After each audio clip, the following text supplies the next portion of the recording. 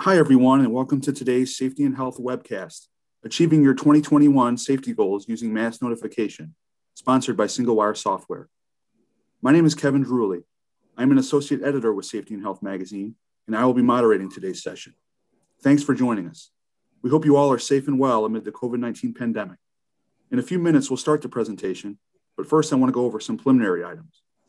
The views of today's speakers and organizations are their own and do not necessarily reflect those of the National Safety Council or Safety and Health magazine.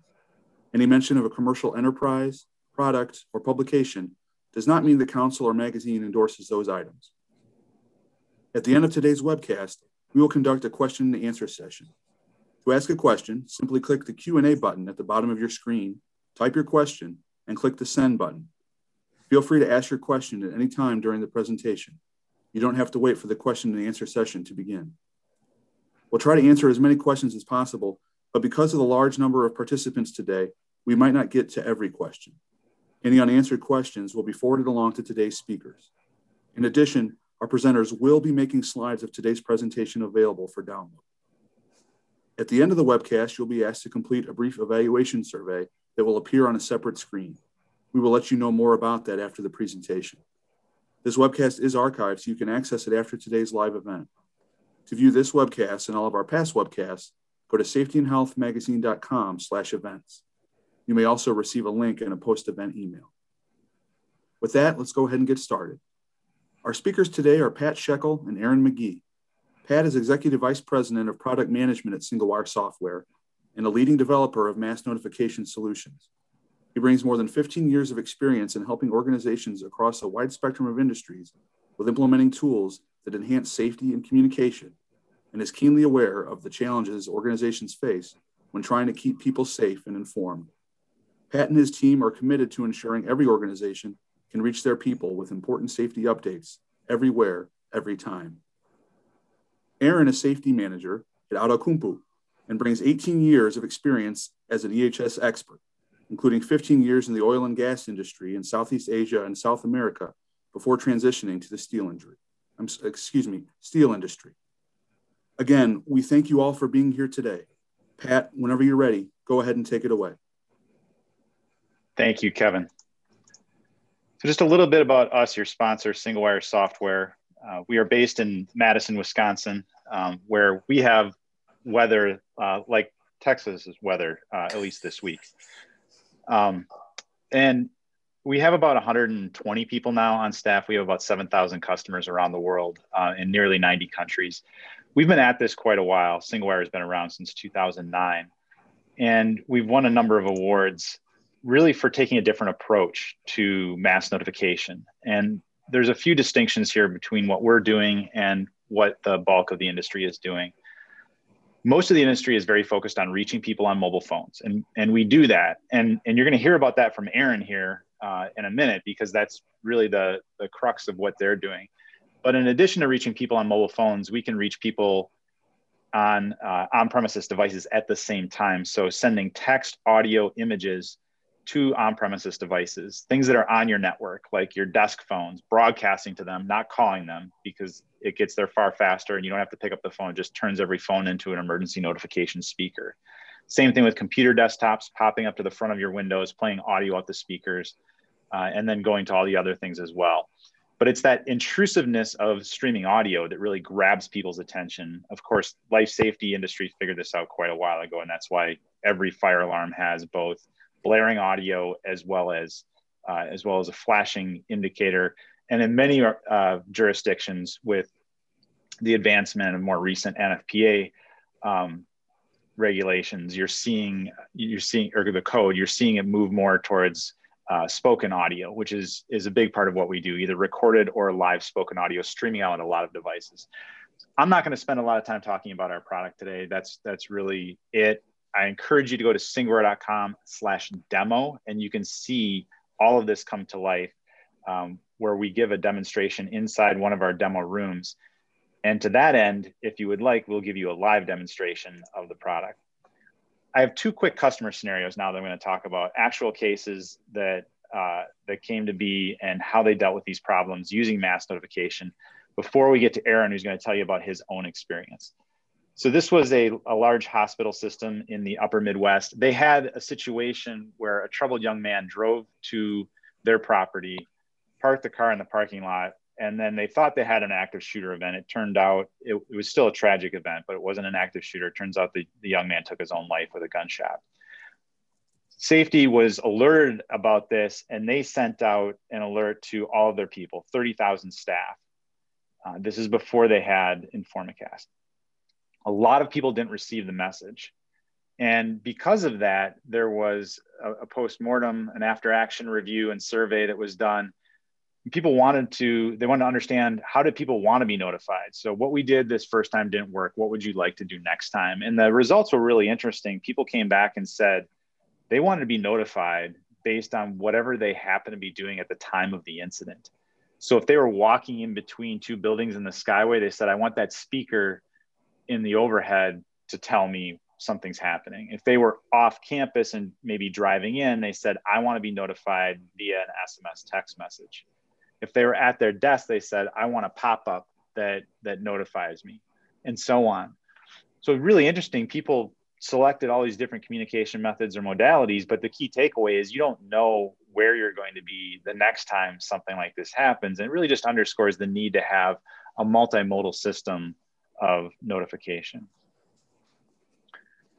Now we're moving on to an SEC university example. And I've always had a problem with this particular slide because the graphic showed people in winter gear, and the SEC, of course, never has that sort of weather again until this week. So I guess maybe we're to blame for that. But in this case, they had a situation where there was a gunman in the campus area, unrelated to the campus. It was in the community, but that gunman ran through the university property. And so they wanted to send out an alert. And while they had done drills in the past, they hadn't really had this sort of full-scale alert where they need to send to so many people at once, and on all these different, again, communication methods. And when they did that, they learned that it took them 10 to 12 minutes to fully get the message out, because they would log into one system and send it. So into email, update the university webpage, send it out to Twitter, send it out to the giant voice outdoor speakers that notified the common areas, the outdoor areas, and so on. And because they had these different systems, they were logging in, creating the text, the content, and then sending times 6 to 8. And it took 10 to 12 minutes to get that all the way out to all those different methods. And they realized that's a big issue, because by that time, the gunman had already run all the way through campus and was into another part of the community and was no longer a threat. So what they did then is they tied it all together using Informacast to send one message to all of these different modalities. And they now have it down to, it says 2 minutes here, they're now down to less than a minute for it to be reached by all of those different modalities. So that's just a little bit of background on us, your sponsor, SingleWire, and our platform, Informacast. But now I'd like to introduce Aaron McGee. I'm just going to pause for a second. I know we were looking at doing a poll question. So let's launch our first poll right now. This is a real simple one here. You'll see it pop up on your screen. Have you had an incident in the past year where you have had to invoke your business continuity or critical event plan? So for many of you, that may have been the pandemic. For others, you may have had something else where you had to invoke that plan. But this is something that, ultimately, when you're looking at mass notification, a lot of it has to do with business continuity. It has to do with responding to critical events. And that's really what we're trying to get at here. So we'll see. The results popped up. We have 43% saying yes, they have had an incident in the past year where they've had to invoke their business continuity or critical event plan. And 57% say no. So roughly evenly split. Thank you for that. We'll have one more poll question a little later. So now we're going to talk to Aaron, and Aaron is the safety manager at Outokumpu. And Aaron, I got to admit, I had not heard of Outokumpu before you became a customer of SingleWire.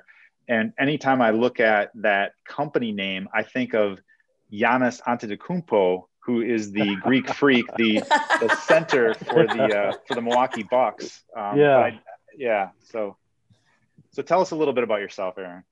So once again, my name is Aaron McGee. I am the safety manager here at Outokupu Stainless Steel in Calvert, Alabama, which is about 45 minutes outside of Mobile, Alabama. I've been here at this facility coming up on 3 years. My background is that of oil and gas before coming into the steel industry. And it's been a really good experience with the switch over in making stainless steel. We supply different companies with either coil stainless steel or with plate stainless steel, anything from your stainless steel sinks, washing machines, refrigerators, parts that might go in automobile vehicles, parts that might go into a microwave, something that might go into a toaster. So we supply all different distributors with the raw material that they take and press and make the different items that you all buy. Well, that's fantastic. I mean, looking at that plant floor, it looks amazing. And I think, when you're talking to people and you think about the products or the business that they're in, stainless steel, I think, is something that I don't know anyone who doesn't like stainless steel, put it that way. I mean, the stuff is it's just an incredibly clean, powerful look to it. And I think it's really cool what you guys are doing there. Yeah, I think the only time that people don't like it is when you get it in your house and you're trying to clean it and you can't find the correct thing to use to get it clean, to get the fingerprints away. The fingerprints, right? Yeah, I guess I hadn't thought of that. So. All right, good. Well, yeah, during the introduction that Kevin gave a little bit of your background. When you and I had talked earlier, I was not fully aware of that. Just you worked around the world, it sounds like, Southeast Asia and South America when you were in oil and gas. And Yeah, so Southeast Asia, South America, mostly in Singapore, India, Malaysia, a little bit in the Philippines, Pakistan, different areas in oil and gas. And I think this is one of the things, single wire, where oil and gas is at now, especially in the office setting, would be a great tool for them. And I've still have friends who work in oil and gas, and I've told them about it and said, hey man, this would be really good for you. Yeah, we do certainly have customers in oil and gas and energy in general, and they tend to have very high notification needs. Just the idea that you have people that are spread across a wide geographic area. We saw a big uptick after some of the hurricane activity in Texas and the Gulf Coast for that very reason, because ultimately a number of our customers come to us after there's an event and they realize that their communications weren't as tight as they would have liked. And that's what happened in that case. They had the, hurricane, which spun off tornadoes, which caused all sorts of problems. And that generated a bit of activity there.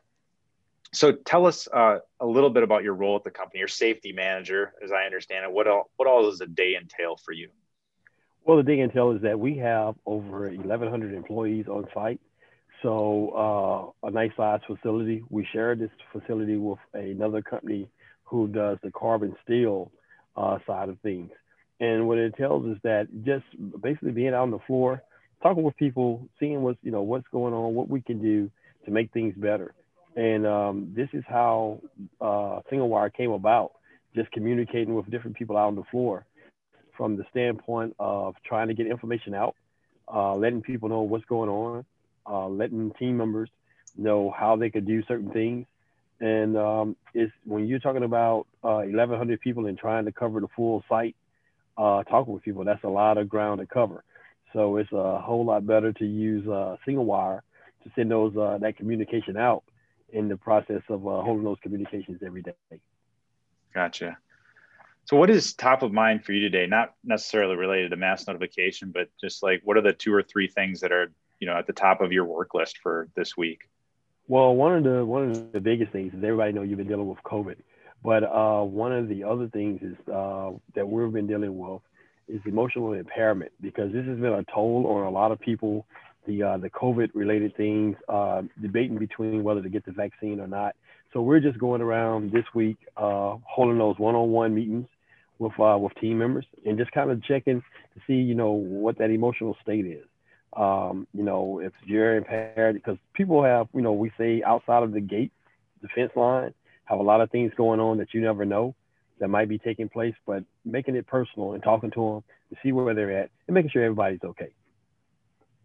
Yeah, I think that's more important than ever. Obviously, we've been dealing now with the pandemic for nearly a year in terms of, not being in the office every day, not being locked down. I'm here today, but we're still very much a skeleton crew as far as coming to the office. Most of our people work from home, and depending on the industry, that's the case for a lot of organizations. Certainly not for yours. People have to be there to operate the plant floor, but we do see varying levels, and obviously depends, on the geography that you're in terms of what the governmental mandates are, and as well as, with the level of the virus and so forth. But I think what you're talking about in terms of checking in with people and making sure that they're okay is really important, because we've been at this for a while, and for even as vaccinations are ramping up, it's going to be a while before things are 100% back to normal.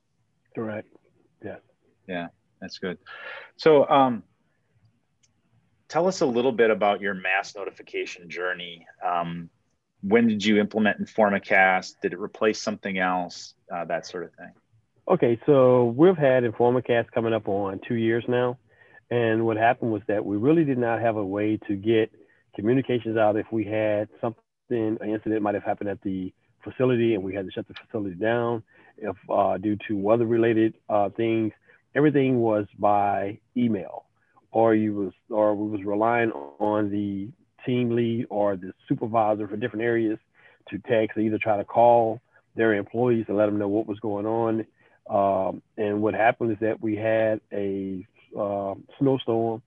Roads was froze over right at 3 years ago, and at that time, people didn't know whether the plant was open, whether it was closed, having to call. So we had no communications to get it out there. Everyone has a work email, but a lot of people, but if you're not in a certain position, your work email doesn't go to your personal phone. So it was a huge headache that we didn't have a way to make sure our people were safe, not to get on the roads, not to travel. Either trees are down, power lines are down. We couldn't let them notify, because where we're actually located at is outside of the city limits pretty much, and it is in a rural area. So therefore, people have to travel anywhere from 45 minutes up to 2 hours to actually get to the facility. So if someone has traveled 2 hours and they get to the front gate and the gates are closed, now they're looking at having to turn around and go back home. So that was one of the main reasons that we really needed to find something that would protect our people and have them, not getting on the roads when it wasn't safe. Yeah, it's really interesting. When people, like, talked about, people have different events. The two case studies before we started talking are, organization had an event. They may have had something in place, but it wasn't up to meeting the demands of the situation. And it sounds like that's what you experienced as well. So you talked about weather. What are some of your other main notification use cases? How are you using mass notification to be more resilient? Well, one of the things that we're doing is that lately here, we do a lot of shipping out using rail car. And sometimes what happens is that the trains will shut down. So we have to notify employees. When you're talking about 600 people per day that's coming through our gates, and we sit on the other side of the railroad track, people are coming, trying to leave, trying to get to work. So we use it to send out a notification to take the alternate route, that we open up another gate for everyone to be able to come through. Because what happens is that, and not only that, but it gives us the opportunity to notify other people to say, hey, our contractors also, and listen, this area is shut down. You can't come this way. We don't want you to, be blocked by the train. And we can pretty much let them know when this area is going to open back up, or the railway, the rail track is going to be open. Yeah, that sounds like a really nice service, frankly. Like, you don't want to be in your car heading to the wrong exit and then get blocked by a train and kind of get stuck there and not be able to get out. So that, correct. not an emergency necessarily, but mass notification is about both emergencies and about just day-to-day events and workflow and that sort of thing. So it's really nice you're able to do that for your workforce and give them a heads up as to what's going on. Are there any others? Whether this rerouting of the train, talked a little bit about letting them know where to report. When we talked earlier. And maybe some COVID-related notifications that you're doing as well. Yes, we've used it to send out COVID notifications as reminders, just by text, by phone call, email, letting them know, hey, here's what we're doing. Washing your hands. Sometimes we just send it out over the weekend when people are off, and just as a reminder, to say, hey, as you're out, make sure you're putting your mask on, you're washing your hands, you're using your hand sanitizer. And also to notify when we're doing different events. We might have something that comes up overnight and we say, hey, the mill is going to be opening up a little bit later today. So just to notify people that way, once again, you're not driving and then you're going to be waiting to get in.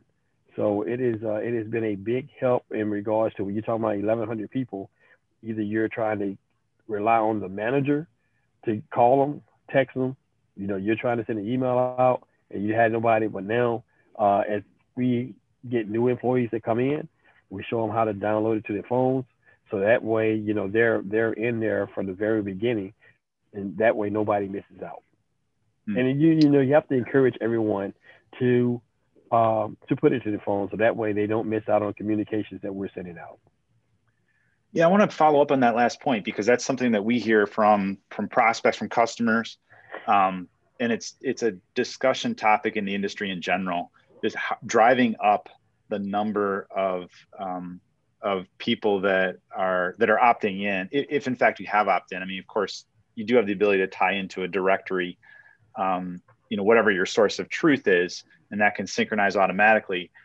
But that's only going to be as good as the contact information that the person, in this case, the employee, is giving you. Right. So if they get a new cell phone, if they have two cell phones, if they have a secondary number of any kind, and if anything changes, they have to tell you that. And I'm just wondering how you manage that. How do you increase that opt-in rate and getting good information?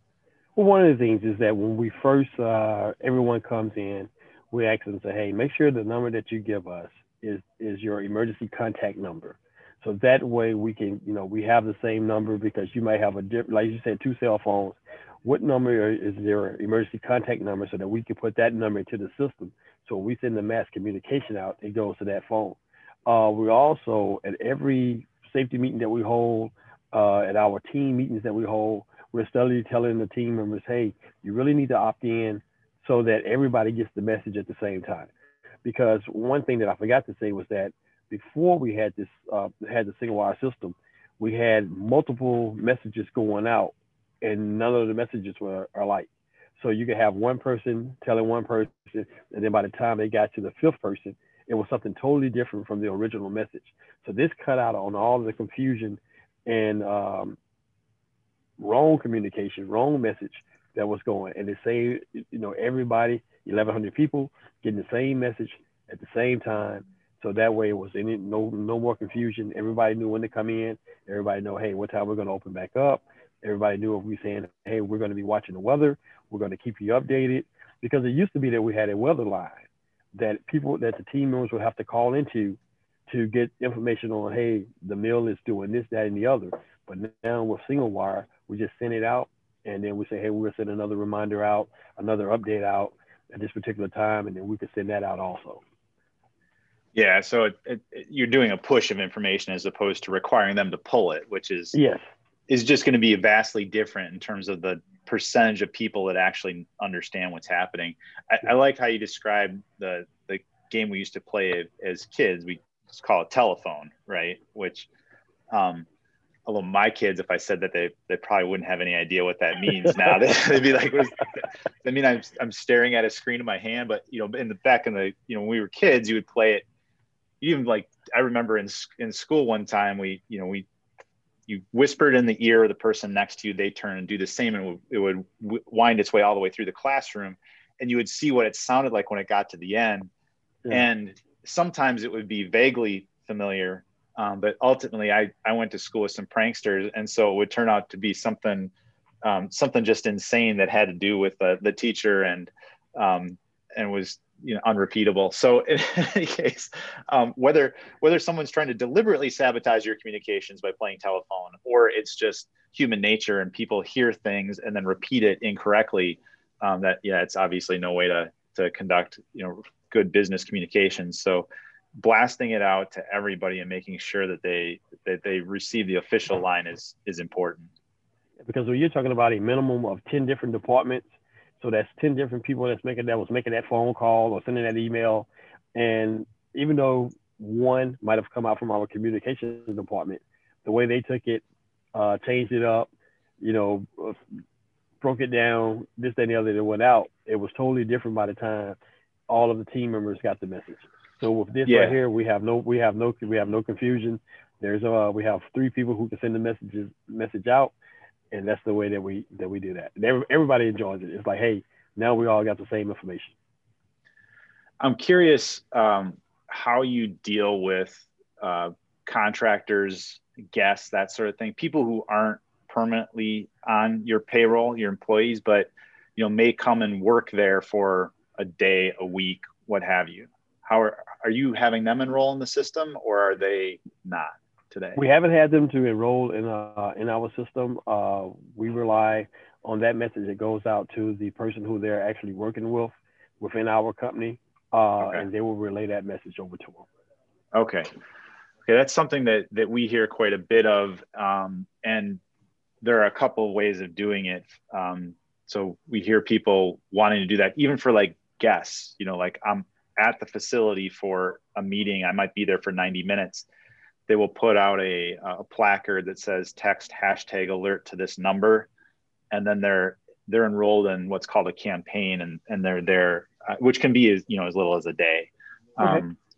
So that's something we do see some folks doing. I was just curious what you were up to there. And then, the self-enrollment, self-registration is something that became, increasingly important because, more and more organizations have some level of transient workforce. And I would just say this to everyone, is that it's very important, from your new hires that you're bringing in to employees who you have that have been there for years, to make sure that they understand why we're doing this. It's not about, hey, we're trying to get control of your phone or anything like that, because we had those questions coming up. Hey, I don't want to put that app on. That's just a way for IT. No, this is not through IT. We had to hold that. Once we did that explanation and told everybody, the purpose behind it, our numbers started going up of everyone enrolled. Yeah, you bring up a good point. That's one of the reasons that people seem to be a little more comfortable with SMS than they are with an app. And we have an app just like everybody else does, right? You can install it on an iPhone or on an Android phone, and it will send push notifications to that phone. And it's actually a better experience, in the sense that it gives you not just the text of the message, but you can include an image, you can include audio and press play and listen to the audio message. Whereas when you're sending a text, you only get the text. On both of them, you can have message confirmation. So there's no difference there.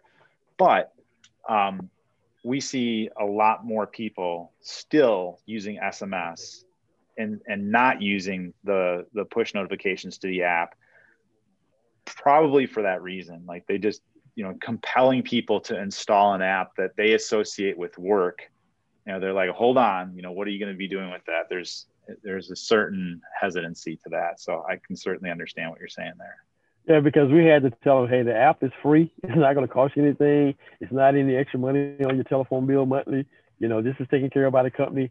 So, it was a lot that we had to go through to get everyone to get on board. But now it's like clockwork. As they come in, we tell them about it. They sign up, they get on, and we're doing really good. That's good. That's really good to hear.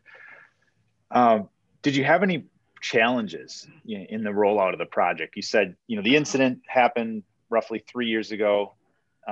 You've been running InformantCast for a little over 2. Did you have any challenges getting off the ground, and how'd you deal with those? Well, the only challenge was convincing everyone of the app, and we actually, brought people in, did a test run, saying, "Hey, this is a test," and just showing them, "Hey, here's what you're going to get, here's what you're going to hear, this is what you're going to see." And as we took our time just talking to everyone and explaining and showing it to them, the apprehension went away and they started to sign up. It was just that really for the first year, it was really hard getting people to sign up because they didn't want to. They was like, "Oh, we don't need that." And then as we started to convince them more and more, we started holding meetings, and we would go in and we would just get, 30, 35 people at a time before the pandemic, where we could have that many people in a room and get them, show them phone by phone, how to put the app on their phone, giving the information to Miss Ellen, who's our administrator, to put everything into the system and everybody. And that was the way that we did it. We just did it. We did it group by group. Yeah, that's smart. The other thing too about, just I should mention for those who are thinking about, because you're talking a lot about the app, right? And I think, again, the app is a better experience if we could just convince everyone to use it. But the other thing you get with the app is if you're in a plant environment like this and you're not in good cell range, right? As long as that phone can get a data connection, it could be over Wi-Fi, could be over cellular, you're going to get the message, right? Whereas with SMS, you got one way, you've got cellular. If you're in an area where cellular coverage isn't good, but Wi-Fi is, you're not going to get the SMS text message, whereas you would get that message using the app. And that's one of the things is that we have team members who live in real rural areas that was, sometimes they couldn't get a call in because where they lived at, they didn't have internet service, so they wasn't getting the emails that we were sending out. But with the single wire, and once they put these apps to their phones, they was getting these messages, and then they was able to contact, say, hey, other people who lived in that area, and giving them the same message or forwarding that message on to them if they didn't have it already. So that was another reason our numbers started to go up, because we would have one person who had it. They was in an area where other people didn't have it. They would come back and say, hey, I really need to get this added onto my phone. Oh, yeah. Yeah. So kind of word of mouth. Yes. Yeah. Yeah. That's interesting. So what do you plan on doing next when it comes to mass notification and disaster recovery and so forth? We're looking at several different things to see how we can get this tied into. We have what we call communication boards around our facility, which are like TVs, trying to get it tied into that. It's not really tied to a speaker system, but it can actually go to that TV that are all around the mill that people walk by and they see all the time, and having it where it goes up there in a flash. Looking at the notifications going to the laptops or the desktops that people have, whether they're at home working, as long as they're connected to our Wi-Fi, to our system, having it to pop up on their desktop so they can see it and know what's going on. That's the next steps that we're taking, because we're really pushing to get to 100% with our team members on having the apps on their phones. And then the next steps will be what I was just talking about. That's interesting. So we're going to do a couple things here. I'm going to ask you one more question, and then we're going to have a poll question, and then we're going to take Q&A from the audience. I've seen a number of questions come in here as we've been talking. So the last question I have for you is just, what advice do you have for someone who's looking at either implementing mass notification for the first time or making a change to what they're doing today? The one thing that I would say from the safety side is that when you're really looking out for your team members, it is one of the best systems that you could get. You really wouldn't, with trees being down and the way that we've used this in this area that we're in, it would be really hard for me to go and see someone's family because we didn't get the message out to them in regards to something was in the road, coming to work, the plant was shut down, they was traveling back. But by doing this and having this mass communication, we don't miss out on getting the message out, getting the right message out, not by hearsay, but by what is actually going on and getting it to them. So I would encourage everyone, if you're looking to get a mass communication system, this is the way to go. Yeah, that's good advice. So let's do we have one more poll question. Let's launch that, and we'll take a look at that. And here we go. In what area has the pandemic most changed your approach to physical security planning? Remote worker communication is more important. Tracking access within facilities for contact tracing. Additional access controls to mitigate the movement of people. Or no change. So we'll wait for a few seconds for everyone to get your answer in on that. And then, like I said, the next thing after we discuss the results here a little bit, the next thing that we'll do is we'll take Q&A. So go ahead and enter any questions you have in there, and we'll go ahead and we'll try to get to all of those. So here are the results. So 53% said that, again, I'll just reread the question. What area has the pandemic most changed your approach to physical security planning? Remote worker communication is more important.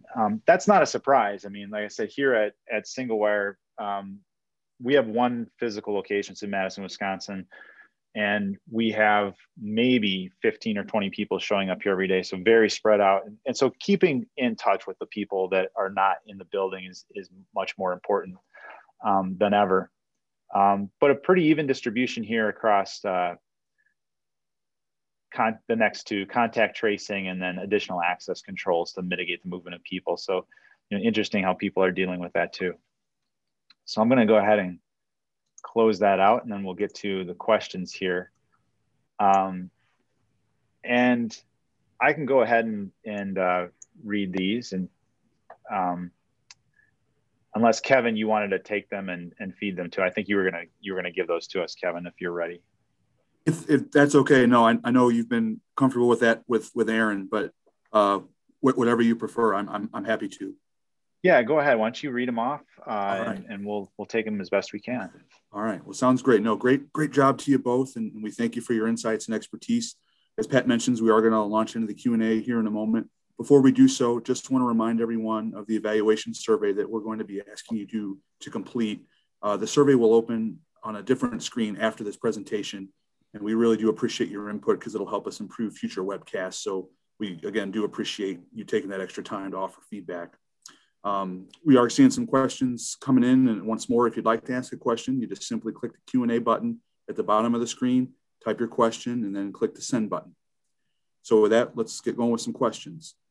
First one, what are some common mistakes organizations make when building their business continuity plan? Aaron, you want to take a first go at that, given you're the safety manager? I sure will. Well, one of the biggest problems is not getting everybody involved when you're building the plan. A lot of times we can get not everyone, as far as our management team, team leads, team members, involved in what we need to do and how we need to go about doing it. And that's one of the biggest things, is just making sure you get everybody involved that needs to be involved, and it will work out really good. Next one, what do you see as the biggest challenges for organizations sharing emergency communications in the midst of the pandemic?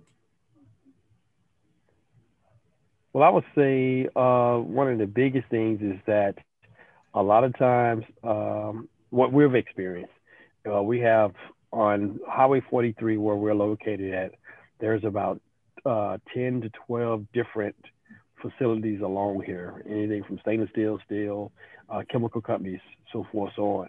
Before the pandemic, there was never any calls in between the different companies to share information. Since the pandemic started, we do a monthly call just to talk about, hey, what are you doing in regards to if there's a different product that you might be using that's going to help you, from hand sanitizer to antibacterial soaps that you're using. So this pandemic has really pulled us together and made us hold conversations that we weren't holding in the past. And it's really working out for the good for everybody. Kind of continuing on that same vein, what do you think the threat landscape might look like in another year or two? Can you repeat that? I'm sorry. What do you think the threat landscape might look like in another year or two? I really hope that we're back to normal and not the new normal within the next year or two. And with that, I hope that these meetings that we're holding will stay the same. That we're still, sharing information, and that we're not holding back any information that might help someone else. Yeah, I'll jump on that real quick. I think that certainly we expect that a year or two from now, the pandemic to have subsided largely, if not entirely.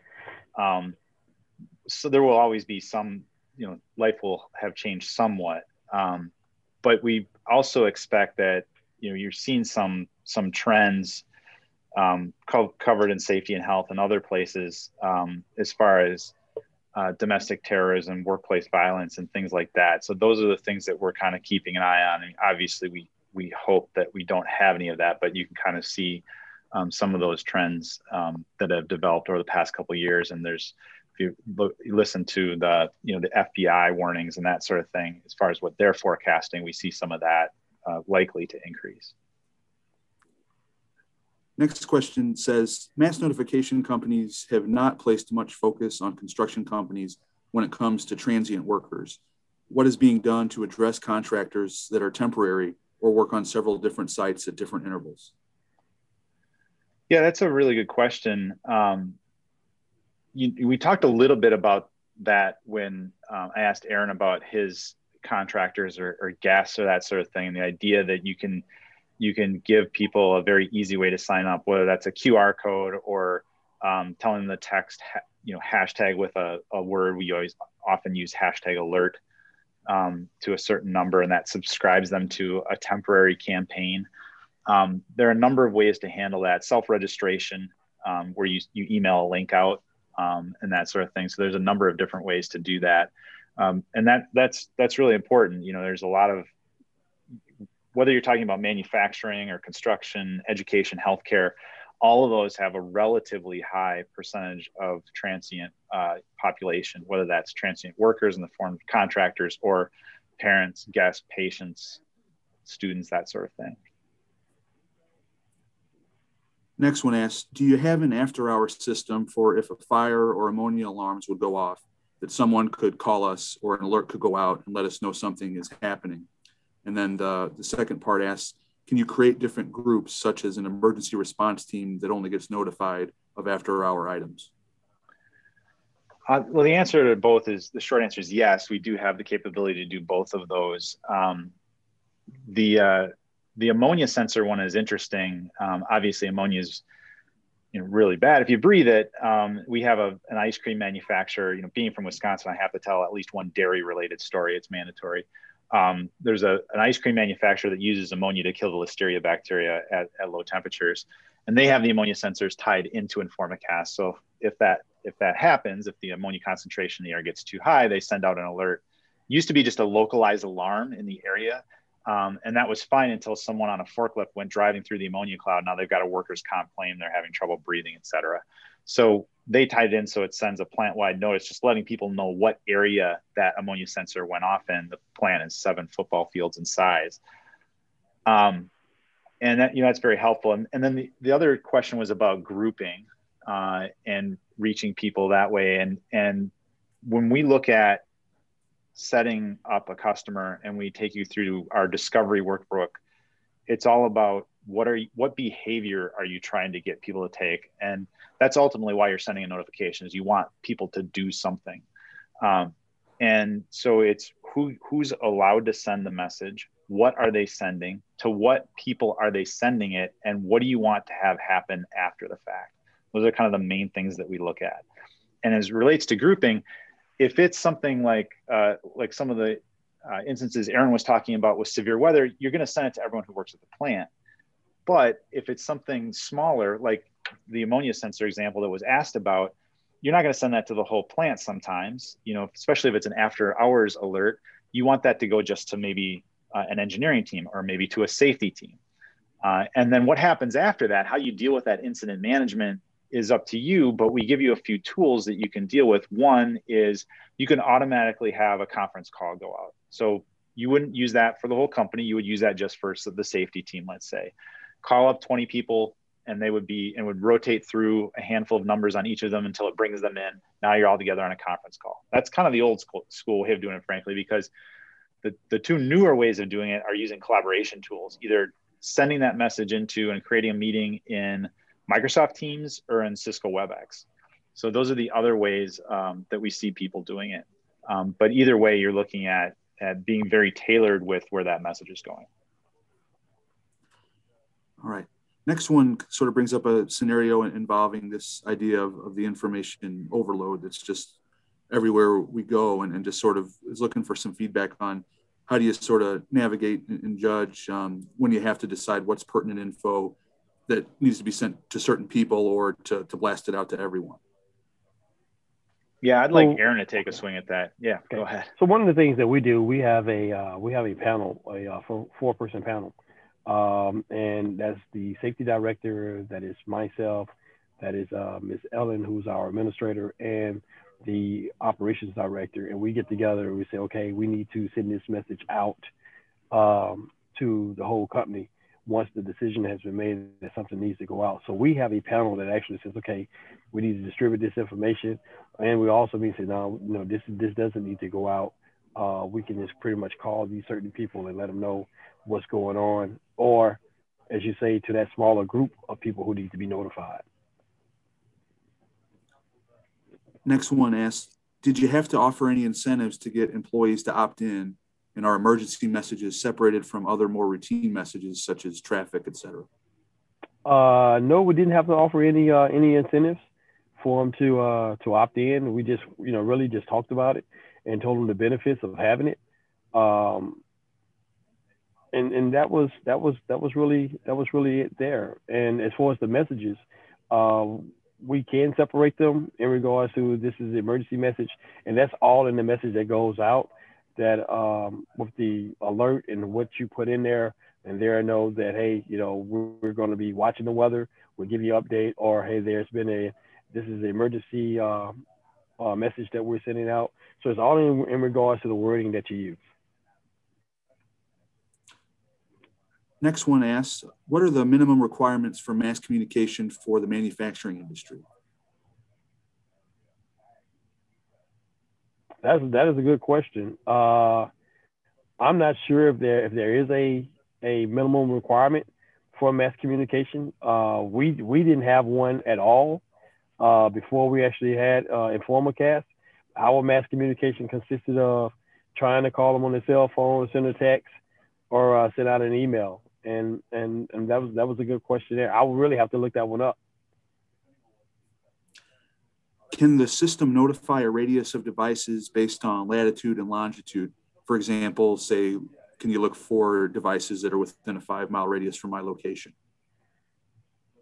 Yeah, it's a good question, and the answer is unfortunately it depends. So there are geolocation services in the system inside of InformaCast, and it depends on what we're talking about. So there is iPause functionality. So if you're an authorized iPause sender, which would typically be like a county emergency management agency or the equivalent, then you can simply draw that polygon, and then you have the ability to send out wide area emergency alerts. That's one way. The other way is if you're using the app, because if we're sending to SMS, we don't know where that's located, and neither does anybody else for that matter. SMS isn't location dependent. But if you're using the app that runs on iOS or Android, as we were talking about with Aaron earlier, we do have the ability to send to a polygon because that app is using the location services. So we're not mapping where you are. So to address the earlier question of where some employees might be concerned that their employer can track them, but you can draw a polygon and you can set it up in one of two ways, either exclusive or inclusive. So you can say, everyone who's in this area, I want you to receive this message. Or you can say, when someone enters the area, they get the message. So there's a few different ways of doing it. That piece of functionality, that feature is called an area of interest. And you can assign an area of interest to go into a message template. So for example, if you're sending one type of message, you might not care about where they're located, whereas with another you might, and you can differentiate based on that. All right. Well, we still have several questions, but just a reminder, anyone, if you do have a question you'd like to ask of Pat or Aaron, simply click the Q&A button at the bottom of the screen, type your question, and click the send button. Next one now is asking, do you have concerns about overusing the system, maybe sending too many communications to workers? No, not at all. That's one of the reasons that we have our panel that we put together and we discuss before we send anything out, so that we do not overload, because just like anything else, it goes off, they look at it, and it's like, oh, it's just another message from SingleWire. That's not what we want. So we kind of limited what we're actually sending out and talk about it before we send it out. What is the cost of the program? Is it a one-time cost or an annual fee? It's an annual subscription based on the number of users that you have. And we have full transparency on our pricing. If you go to singlewire.com/pricing, you can find the pricing there. Next one, do you include people out of the organization in your system? Yes. So we address this to a certain extent. We talked about the transient population, visitors, contractors, guests, patients, that sort of thing. You do have the ability to add them in, either have them self-register or use a user loader process to add them in bulk. This one's coming from a fellow Wisconsinite, Pat. They denote that in the phrasing. Okay. They ask, how specific could they're following up on an earlier ammonia question, but asking how specific could the alerting system be for after-hour alerts? For example, if our alarm is going off in an engine room A, would it be able to tell us that exactly what our system is? Would it be able to tell us exactly what the system is alerting, or would it just be a generic ammonia alarm? And they note that they've been doing some research on the company already and find the website rather informational. Yeah, the answer is it depends on the integration. So if it's merely a contact closure integration, which is just the mechanical, it's either on or it's off, a door's open or closed, your doorbell, your typical doorbell, not your Ring or Nest doorbell, but your old school doorbell is a contact closure. If that's the only information we're getting, then you wouldn't get specific information from that ammonia sensor. But if it's system based, meaning it can talk to our API, or can send us a common alerting protocol feed or an email, or an RSS feed. There are a number of programmatic ways, is what I'm trying to say. So if it's beyond just the mechanical, and if there's a programmatic way to give us that information, then we can pass that through in the payload of the message, which people do all the time for all sorts of different systems, whether it's the same thing with a fire alarm. So at the most rudimentary level, you want to know, did the fire alarm go off in my building? That's good to know, but it would be better to know, was the fire alarm, was the pull station on the east side of floor 3 pulled? That's better to know, right? So that's the sort of distinction information we're talking about. We do have the ability to receive that information. It just depends on the inbound system. Does it have the intelligence to send us that sort of information?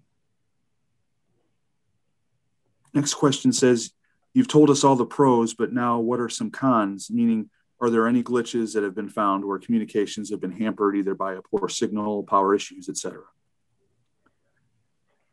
Yeah, so I'll take it real quick, and then you can jump in, Aaron. No system is 100% perfect, and every system is relying on sending through other means, right? Like we rely on the carriers, just as everybody else does. If we're sending to your on-premises devices, we're relying on your own data network to get the messages to your desk phones, desktops, overhead paging system, digital signage. And there are going to be issues. Everyone has issues at some point in time, and power could be one of them if you're talking about the on-premises devices. Cell signal, as we talked about earlier, could be one you're talking about mobile phones. And that's really why sending to lots of different communication methods is important, because you build in some method of redundancy there. So if you're only sending SMS text messages, we know based on research that's been published in the Journal of Homeland Security that on average, you're going to get about 80% of your population by doing that because of a whole litany of issues. People not opting in, bad cell coverage, et cetera.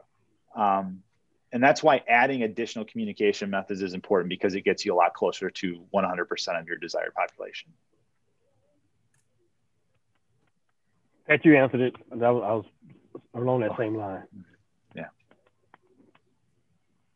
All right. Well, no, we still have some time, folks, and still have some questions. But again, if anything that you still would like to ask, just click that Q&A button at the bottom of the screen, type your question, and click send. So next one, what about public service for critical alarms? Public service for critical alarms. I'm not sure I understand exactly what that question is getting at. Do you want to take a swing at reinterpreting it, Kevin? Or we can ask. It's Robert, if he still happens to be on. If he can feel free to extrapolate in the Q&A. That's all that's there at the moment. So we can move now to the next one in the interim. Again, Robert, if you want to expound on that, feel free in the Q&A. Next one asks, are we limited to the number of groups or subsets that we can send alerts to per license? No, not in any way. I'm being informed now, Robert, I think may have logged off, not to single him out in any way. I just know that he'd be the one to expound on that. That's just, again, it just had asked, what about public service for critical alarms? So at the moment, the queue is all dried up, or no, I'm sorry. There's one license for the entire company or based on number of users. It is user based, and the like with everything, the price per user goes down as the number of users goes up. And you can go to singlewire.com/pricing, and you can see it broken down and the different tiers and how that works. Well, you both have been quite thorough, and I know there's still some time for folks to ask, but in the interim right now, anything left unsaid, or anything else you'd like folks to know today? I'd just like to thank everyone for their time and attention, and to just reiterate something I said at the top, which is we'd love to give you a demonstration of the software, because when you see it, you'll really understand it, bring some of these use cases to life. You can see a recorded demo at /demo, singlewire.com/demo, or let us know if you'd like to see a live a demonstration where we'll show you all of this happening in real time, and we can tailor it to talk to your specific use cases. Thank you. Yeah, I just wanted to say I really appreciate being invited to be one of the speakers today. This has been an enjoyable time for me to share how SingleWire works for us. And if there's any questions, I'm not sure if my email is out there. Feel free to reach out to me and I can tell you more. All right. Well, very good. No, thanks to you both. Unfortunately, I guess we've run out of time and run out of questions. As Aaron indicates, though, you can send anything additionally along. But all of today's questions that we've received, we appreciate you both answering them. Once again, hope that everyone takes the time to fill out the evaluation survey to provide feedback. With that, we end today's Safety and Health Magazine webcast. I'd like to thank Pat Sheckle, Aaron McGee, everyone at SingleWire Software, and all of you who listened in. Thanks and have a great day. Thank you. Have a good one.